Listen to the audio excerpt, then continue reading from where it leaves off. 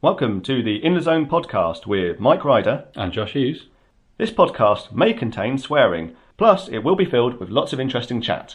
All the views are expressed are our own and are not those of our institutions or employers. You're welcome to share your own views in the comment box on the website. And if you like what you hear, please like, share and subscribe. And you can find out more on our website, inthezonepodcast.com. Or on Spotify, iTunes or wherever you get your podcasts from. You can also like us on Facebook. So, without further ado, here's this week's episode. Hello and welcome to the In the Zone podcast with me, Mike Ryder. And me, Josh Hughes. In today's episode, we're going to talk about eco-fascism. Is that right, Josh? Yeah, so it's a term that's arisen, it's been around for a little while, I think, but it's kind of come to prominence a bit with the ongoing pandemic. And so it's the idea that it links with ideas, sort of ecological ideas, should we say, that human beings overconsume because that's just something that human beings are. That's something that human beings do naturally. Like this idea that human beings are a virus and coronavirus. By keeping human beings inside is allowing the natural world to kind of take its natural course, and the earth is healing type of idea. Which I mean, I've no doubt that a reduction in driving and fossil fuels from petrol cars and vast amounts of train travel and air travel and stuff is going to do some good for the environment, but what turns it into eco-fascism is the idea that human beings are sort of necessarily over-consumers and that they should sort of be. Coronavirus wouldn't. Following from eco-fascism, the idea would be that coronavirus isn't a bad thing if it kills a lot of people because that would reduce the consumption of the globe. Right. So obviously that's quite extreme, and it plays on this idea that there aren't enough resources. Yeah. Which is true in terms of the amount of consumption that happens in the Western world, but isn't necessarily true of human beings in and of its as for all human beings, because think about like indigenous populations who obviously lived for thousands and thousands of years in harmony, shall we say, with nature, and sort of the idea being we'll use what we need, but won't use too much because nature is our habitat and we need to look after it in order to have good, meaningful, long lives. Because what's the point in over-consuming if you're going to destroy your habitat? So kind of the idea of eco-fascism being based in this sort of concept of overpopulation and resource consumption as an overconsumption, as a necessary kind of element of humanity. It seems very well. Obviously, it's Western centric, but it's also short sighted in terms of it's only true in terms of kind of Western. Sort of Western trend, if you will. Not a trend. It's not really a trend, is it? It's from the West. Well, it's true from the Western perspective, but only to the extent that you've looked at the practices that have happened in the West. Right. So there's a couple of different things that sort of seem to come from this. I mean, you've got the question of whether or not we are over-consuming and whether this is actually normal human behaviour. Then I guess you've got this other question that's a sort of separate thing, which is where the fascism comes in of, things like this virus are a good thing because we need to thin our numbers out. Yeah. And so that's where it becomes problematic. Though, of course, I think it's fair to say that these things do become more common because there are so many of us, because obviously things like the common cold, flu, things like that, they wouldn't spread so far if it wasn't for the fact we're in close proximity with each other. Because that's sort of something that's sort of come along since we've sort of moved away from being sort of scavengers and so now since we sort of moved into cities, urbanization, sort of things like that. So yeah, Yes, there's a number of different sort of areas there we could look at. So what do you think? Yeah, so I mean, I think for me, the kind of the most problematic aspect of it is that it's well, I suppose it's well, the most problematic aspect of it is the sort of the conclusion that yeah, as you say, thinning of the numbers of thinning of the human herd, if you will, would be a good thing from this sort of perspective is obviously problematic. Um, but I suppose it kind of just the fact that it's based on this idea that all human beings overconsume. Hmm. It just sort of seems to be based on a false premise. And I think Do you think that? But then again, you said about your sort of Aboriginal sort of tribes people living in connected with nature, but relatively speaking, of course, they're very few in number compared to the masses and masses we have living in sort of capital cities across the world. I mean, sort of think about China, then you've got India, Russia, America, all these sort of places. So, but then you've also got sort of the increasing consumption of these up and coming nations like India and China as well. So I don't know. I think maybe to me at least, I feel like the tribes people example is maybe the exception and not the rule. I mean, I'd like to think that we would all behave like that, but I don't know. My yeah, general experience is maybe that people are driven to consume, and part of that is the problem with capitalism, I guess. yeah. I mean, I think I suppose for me, it's what annoys me is well, you're right in that indigenous populations now probably are the exception rather than the rule, but it's the idea that human beings necessarily, it's part of human nature to overconsume when indigenous populations show that that isn't true. Mm, Um, and it might be, so it's not part of human nature, although it does seem to be, and well, it is part of kind of um, Western consumer culture mm, and the influence that's having on China and India and stuff is causing them to overconsume. Like, yeah, I'd accept that, but I think the problem that I have with it, or this aspect of it, is that it's the idea that overconsumption is part of human nature. I think that the indigenous populations prove that that isn't true. Um, but yeah, I think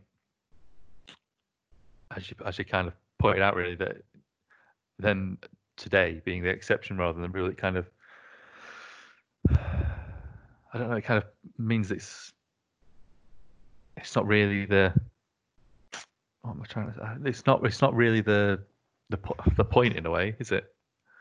well, Um, human nature. But then, if yeah, it's even because if it is in our nature, surely it should be our job to work around this. I mean, obviously we've had all this sort of climate change stuff before the sort of coronavirus became the big yeah, issue. Um, but obviously we hope that maybe things are changing, but at the same time things are changing very slowly because obviously it's in big businesses' interests to carry on as it is. Um, no one likes to pay more because we are ultimately all quite short-termist in our outlook, aren't we?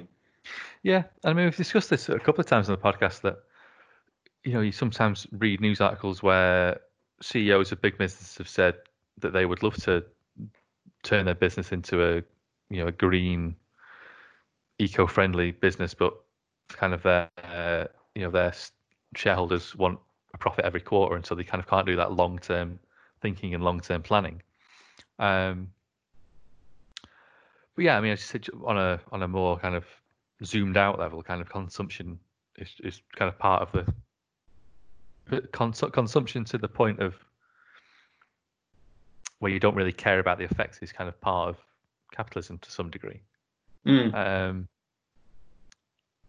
and yeah, so I mean, I think it's perhaps the one of the effects of kind of neoliberal capitalism, in that that neoliberalism kind of says compete until you're on top, basically, doesn't it? it's all about the markets. Well, yeah, it's all about the markets, and it's all about doing what the market says, and competition is part of that. It's part of proving to the market that you're doing the right thing, isn't it? So it kind of says, yeah, compete until you've got nothing out, until you've beaten everybody. But that competition and that kind of logic obviously results in overconsumption and massive use of resources to a point that isn't sustainable in the Mm. long term. We've got Um, overproduction as well, don't forget. so yeah, yeah.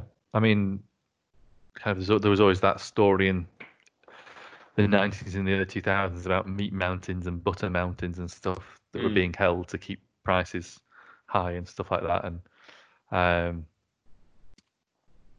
not quite sure if that was true. I don't know. Maybe it was. That was the Common Agricultural Policy, wasn't it? The European subsidies leading to the famous Butter Mountains and so forth, because obviously therefore we're overproducing and it's just getting scrapped essentially, which again has environmental impacts. But obviously there's no reason for the farmers not to produce it if they can produce it, and so actually we're overproducing and over-consuming. And obviously because labour's cheaper in distant lands, we're sort of outsourcing lots of things. So consumers are used to low prices, and obviously we're not paying fair prices for things, and therefore you have sort of the environmental impact and you have the human impact of sort of sending our manufacture overseas. Yeah. Yeah, I mean, that was sort of in sort of the globalization of I think kind of I suppose ecofascism rises up from this or conclusion that something has to change, and I absolutely agree, something does have to change, and whether that's caused, whether kind of you come to that conclusion through the climate emergency or whatever, or if coronavirus kind of pushes you to it more suddenly. Kind of we can't. It doesn't seem like we can continue, over consuming and overproducing and all this kind of stuff at the same time, and just kind of abusing resources really. So I think it kind of it's that kind of premise that something has to change. Kind of, I agree with something does have to change, but I think what's worrying is that one, that kind of people are quite happy to kind of be a bit soft on it, on this ecofascism idea that we should thin the herd, and overpopulation is a bad thing. So let's just, if a lot of people die because of coronavirus, that's all right. That's a bit. But that doesn't make any sense, of course, because most of the people initially that were dying were sort of the vulnerable people, and the vulnerable people are the people that aren't necessarily reproducing. So the problems would still persist, in a sense. I mean, it's a strange argument, really, but you can sort of see how people will say, well, it's sort of, as you say, it's the Darwinian survival of the fittest, and people are going to live and die. But then you're right, it's deeply problematic. But I can sort of see the angle where they're coming from with that, because they're sort of saying, well, it's the natural world fighting back, as it were. Well, yeah, I mean, you can see the logic, can't you? But it's the idea of the natural world being sentient in a sort of global sense that it can fight back. I mean, do you think that the coronavirus thing will change our general outlook on resource consumption and so on? Because obviously people are now changing their habits because of the lockdown when it comes to shopping, buying, and the things they have in their houses, for example. You sort of value. I mean, I was listening to a podcast the other day, and one of the presenters was saying, well, now they spend so much time in their house, they come to realize all the stuff in their house that they don't really look at and they don't really need.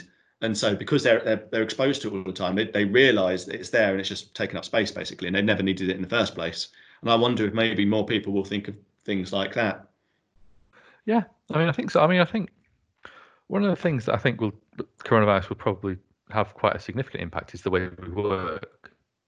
Lots of jobs that, 3 months ago, some bosses would have said you can't do that from home. You can't work from home. You can't. You've got to go into the office and whatever. But obviously now, for many people, it's been proven that actually they can work from home, and they don't need to travel into an office to work at a computer when their computer can be at home. So I think in that sense, consumption of resources for travel, I think will go down, because people won't be, if jobs are shown that if people have shown that they can do their job from home, then they don't need to go into an office, and that's going to reduce consumption of travel resources, whether that's trains, planes, and automobiles, whatever. So I think that will probably have an impact. I don't think it's going to be I don't know if it'll be significant though. because I think for me, when I was doing my PhD and had my office on campus and could choose to work from home, kind of working from home was like a treat, and it was kind of I enjoyed working from home. Whereas now working from home all the time, well, my job is working from home anyway, so it doesn't really coronavirus doesn't really impact me on quite so much in that sense. But it feels very strange to have for working from home to be your only option. So I get the feeling that if perhaps working offices or the business has an office and they generally work there, but they can choose to work from home. I think kind of people would do sometimes, some days of the week, maybe more than they otherwise would. You kind of you hear or you heard about a lot of people who would maybe work from home on a Friday, or one day a week they work from home. Whereas now I think maybe that'll be 2 days, 3 days maybe. So I think it probably would have an impact, but people still associate work with with being in an office quite often, don't they? So I don't think it's necessarily going to be. I still think people will go into offices and will go into work at a communal space. So I think there will be an impact, but I don't think it's going to be radical. I don't think this is going to change the way we work. Or I was thinking also, what about people's sort of buying habits, their shopping behaviours, perhaps as well, and maybe their sort of views of maybe sort of the value of exercise as well. I was thinking, because I think what's become obvious is a lot of people are now really making sure they take their hour a day, whereas in the past, for example, I know lots of people that would just go to their office job, sit in front of their desk for 8 hours, go home, and never get any exercise. So that in itself can potentially be positive, I think, if people start to value the sort of the local areas of the world around them a bit more, take a bit more pride in these things. I don't know. Maybe people might end up being fitter. I know an hour is not really that long for exercise, but it does make you think, doesn't it, about how all these things are changing. Yeah, I mean, I think there's kind of two sides to it in terms of exercise. So I think there's, as you say, people are kind of valuing their one bout of exercise a day more, and they want to make the most of it. But also, it's not like people who are now working from home are their commute is from the bedroom to their living room. It's not. I mean, even some people they walk to the train station, they walk from the train station to their office and then back again, or wherever. Or they go from their office, they walk to a lunch spot and then back again. Or is that kind of? It's not quite. I don't know, it's not quite hidden activity. It's not like it's hidden exercise. I don't think it's the right term, but kind of inherent activity. Yeah, no, I completely take that about. point. I mean, that is one of the things I noticed when I started doing my PhD was that I was used to commuting to work every day. So I was used to the walk across Canterbury and the walk back every day, plus the lunchtime walk as well. So I was getting a lot more exercise before I started my PhD than I was during my PhD, because basically I was working in my room and I was sleeping in my room, living and working in my room. Like I didn't have to go anywhere. But then at the same time, I suppose you then appreciate the time you get out. It's hard to say, but I'm interested to see where this might take us in terms of like our view on sort of working life, production, consumption, and then also maybe sort of how this will affect the environment as well. I know we started talking about eco-fascism, but obviously I think the issues of coronavirus and all these things are sort of extend far beyond that, really, don't they? Yeah, we often meander through podcasts, don't we? But yeah, I mean, I think there is. I suppose kind of as I was sort of saying before, the kind of the one of the premises of ecofascism being that something has to change. Well, I think if coronavirus does kind of create these sorts of changes that result in us either consuming slightly less, exercising slightly more, then in that sense, in that very quite narrow sense, would have been a good thing. Obviously, kind of that's vastly outweighed by the death and trauma that goes along with it. It's not particularly. I wouldn't have said it was worth it necessarily. From my perspective on this day, but yeah, it's I suppose it all links in the fact that the environment is just a complex system, isn't it? And one thing isn't going to change. It's not, well, I was going to say one thing isn't going to change things, but the effects of coronavirus aren't going to be one thing, are they? They're going to be many things. So no, but I think having said that, the kind of the conclusion of eco-fashion being to thin the herd, as we've said, is kind of that blunt instrument for a very particular and very complex issue. And as we know, blunt instruments for tricky, fine work don't really have good results.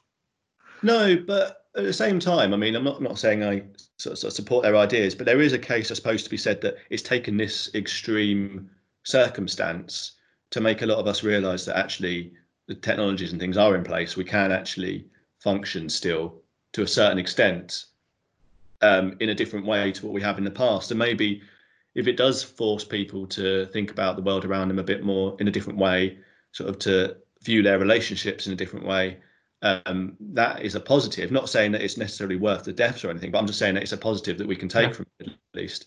I mean, even just in the case of sort of human contact, I mean, I've not seen anyone face to face for bloody months, it feels like, because I live on my own as well. So like, the only human contact I have is the lady in Sainsbury's once a week, like, and like my podcast with you, like, it's absolutely bizarre. So I mean, it does make you value those sort of connections, I guess. Yeah, definitely. But I say it is very, very, very strange. And I mean, I hope, I should sort of say, yeah, I hope coronavirus does give people pause for thought and an opportunity to change, to think, how can we do things better? What's gone on in our society and in our lives that, now we've had this world-changing event. Do we really want to continue as we have been? It's kind of it's an opportunity. It's an opportunity for change, isn't it? And I think, like kind of the eco-fascists want to seize this opportunity. I think, well, as I've said, it is a good opportunity, but the way they want to go with it is obviously quite horrendous. But if it becomes an opportunity whereby people say, let's not let's make a conscious effort about consumption, and put pressure on big businesses, because we know that it's big business that makes lots of the waste and consumption. I mean, that's another thing about kind of criticism of eco-fascism, is that they kind of suggest that, or the idea suggests that it's human beings that overconsume, when most of the consumption is multinational corporations. And so kind of that's obviously, it's multinational corporations are obviously a collective of human beings. I mean, ultimately they are made of human beings, but it's not like it's every person. It's not like it's they're a necessary evil or anything like that, or they're not even necessary.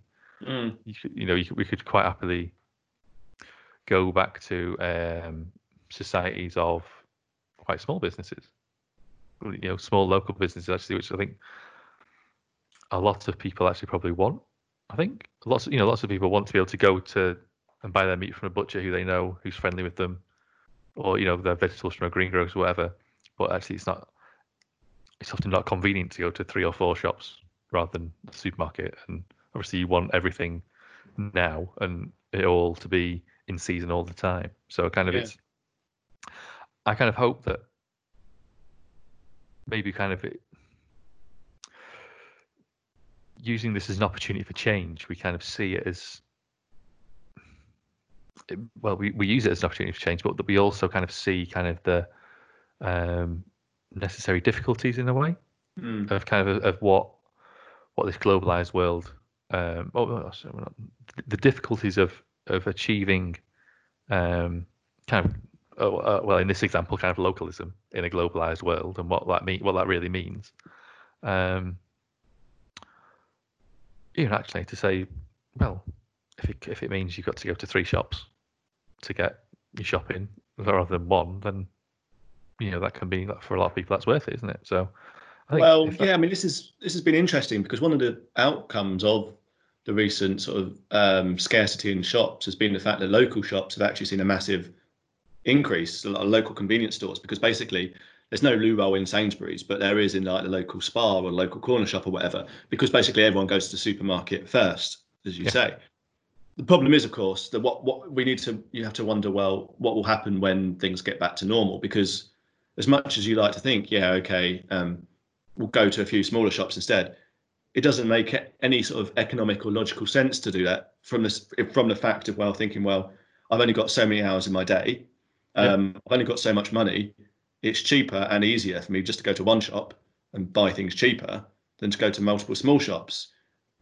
And so there's a chicken and an egg thing there as well, isn't there? Because obviously they have to put their prices up because they've got to compete with the supermarkets. But then at the same time, the supermarkets in themselves sort of take away from the high street. So because we've done a podcast in the past about the sort of death of the high street and the rise of online and the impact that's having on society. I wonder then. I mean, yeah, you're right. I agree. I think there is an opportunity for change in all sorts of ways, but at the same time, I'm worried. I mean, I'm worried on two hands actually. I mean, I suggested this in a previous episode. I'm worried that things will go back to just being exactly as they were before. That it'll just be a sort of a speck, as it were, a little blip in the human timeline. But I do also wonder if maybe that we're going to see a complete reverse in the sense of I'm worried that people will overcompensate in the reverse. So while we've not been going out or not been going on holidays or not been polluting, will we suddenly all go crazy and that'll just sort of counteract the good that's been done? We'll all have a big blowout and go on mega holidays and. Well, I mean that's my concern anyway. At least I think. Yeah. Because I think that's what sort of a lot of people might do. Maybe. I mean, I can imagine, the day lockdown is lifted, a lot of people text their mates and say, "See you in the pub on Friday night" or whatever. But I don't know. Yeah, I can imagine people, book bigger and holidays that are farther away this year once kind of this is over, if it's ever over, or if it lasts till the end of the year or whatever, then next year will be the time. But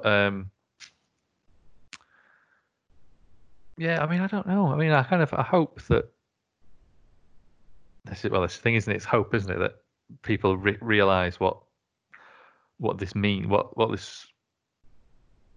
kind of our period of less consumption, should we say, what it means, and actually that it's a positive thing. Because one of the other things that as you were sort of making the point just then about kind of the blowout and idea, I thought you were going to go down a different route, and it was that kind of when you mentioned sort of counteracting, I thought you were going to sort of an idea about counteracting sort of technological progress. Oh, right, go back to the basics. Well, yeah, kind of, because I've seen a lot of people, or sort of being interested in technology, sort of you end up in conversations with people about technology, don't you? And a few people I've sort of ended up not, in the past sort of few months before kind of lockdown or whatever, conversations where people say, "Oh, technology's gone too far now. It's it needs to be scaled back a bit." This sort of idea. And I was so that was where I think you were. I thought you were going to go. Actually, you didn't. But I think that's an interesting idea as well, because it's not quite. Well, it's not fascism in the sense that people are going to be killed from this idea, but it's kind of this idea that you can't have this technological advancement because it's too much for me to cope with, and it's that sort of aspect of it's about control, isn't it? And people don't want to feel like they're out of control, and technology firms control them. And I think kind of coronavirus presents quite an interesting and dangerous kind of situation in terms of technology companies, because we see lots of Google, Facebook, Apple. I think Google and Apple are working together on something, but it's tracking of people with the virus, surveillance, basically. And I think we've mentioned it before about how there are a few kind of authoritarian or semi-authoritarian governments that are quite happy to expand their surveillance laws and legal bases for surveillance and spying, and basically erode privacy, and that those once those things are out of the box, they don't go back into the box very well, or very easily. And yet, lots of people seem to be clamoring for an app that's gonna monitor and track people with the virus, so that other people with it can be, people who've interacted with them can be informed that they're at risk or to get tested or whatever. And I mean, on the one hand, obviously that's it's a really good use of technology in that way. Is a really good way to track outbreaks and people with the virus and people who are ill and people who might have interacted with them, whatever else. But the erosion of civil liberties that goes along with it is obviously massive. And I suppose that's kind of his. But I'm not quite sure. I don't know if. Do you think that's fascism? I'm not quite sure if it's. Obviously, it's something that would be associated with fascist. Well, it's a slightly sort of totalitarian in a sense, but it's sort of totalitarianism of surveillance capitalism, I guess you could say. I mean, I take your point, but I think, I mean, normally I'd agree with you completely about that, because I'm always nervous about these big corporations and surveillance and stuff.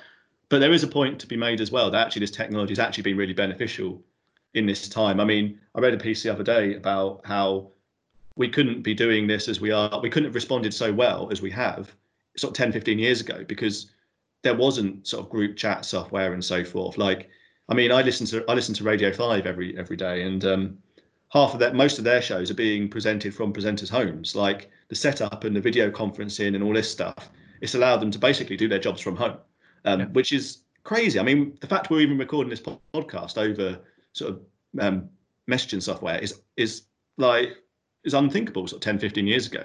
And in a way, that's actually allowed us to continue operating a lot better than we might have. I mean, even just the fact that I'm having some human contact with you now over video messaging, we couldn't have done that sort of 15 years ago, could we? So there are benefits as well. But I mean, yeah, you're right. I do take the point about the tracking and surveillance, because I mean, and that's the thing with emergencies, which ties in quite a lot with my own research into biopolitics and things, and this idea of necessity and emergency, and you're essentially opening the box, because this sort of tracking technology is seen as being necessary during this emergency. Then obviously you get this idea of the unending emergency. There's always an emergency that's going to sort of carry on.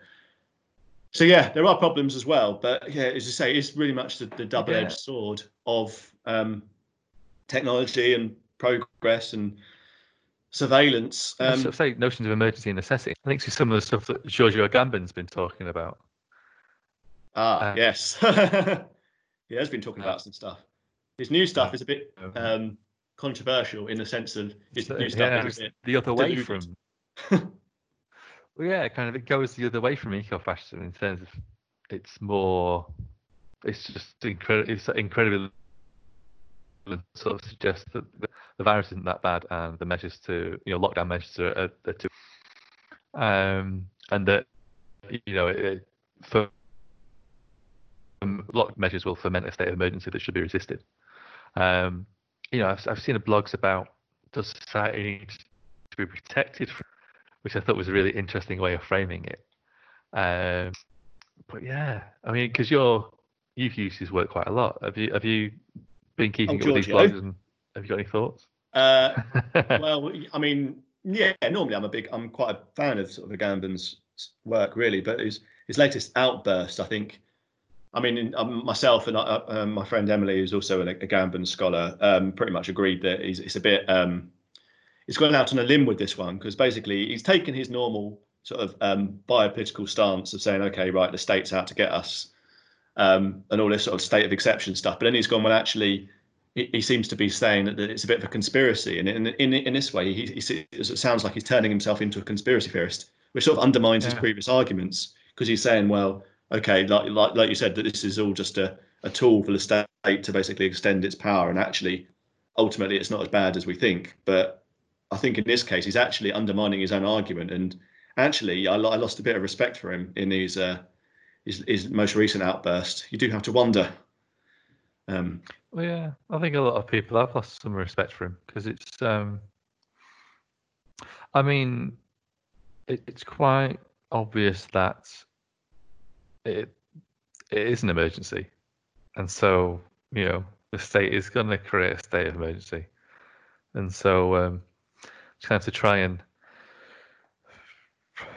denigrate it when it's denigrate a state of emergency when it's legit. When it's, well, I'm going to say legitimate, but it's for a real reason. It's not like, I mean, I've not read his work for a long time actually, so and it kind of, my recollection of it is that his argument is about using states of emergency in a way they're not real states of emergency, quote unquote, but then using them to advance state power, whereas this is a real emergency. And so it kind of, for me, it's a different situation to what he would really be criticizing. Yeah, no, exactly. Because I mean, his example is like the War on Terror, for example. That's a perfect example of what he's describing. He also talks about like sort of concentration camps in sort of World War II and sort of the dehumanization and sort of zones of like where law doesn't exist, basically what he calls his state of exception. But yeah, this whole idea here is that actually we sort of consent to this emergency as long as it is just an emergency and it just stays as a sort of temporary measure. I mean, to me, it felt a little bit like he was just trying to grab some attention. His article, his material, I have to say. So it was a bit problematic. But I mean, obviously, I think there's scope for us to maybe talk more about his work at a later podcast. I mean, we're sort of at the end of our normal sort of recording slot now. So it's been a bit of a varied podcast. So it's been a wild ride. Yeah, eco-fascism, coronavirus, environment, social change, and a bit of our pal Giorgio Agamben at the end. I don't know if there's a conclusion of sorts that we can draw from all of this, but it's I suppose it's one of hope, maybe, that things will change. Yeah, I think we agree that this is an opportunity for change. Hoping that people do seize upon it, yeah. But that the change should be positive, and we shouldn't jump to conclusions on false premises like eco-fascism. Yeah. But that's the problem. Everyone's stuck at home, so the keyboard warriors come out in force. That's the thing, isn't it? They're even more out in force than they are normally because they've got too much time on their hands. Well, yeah.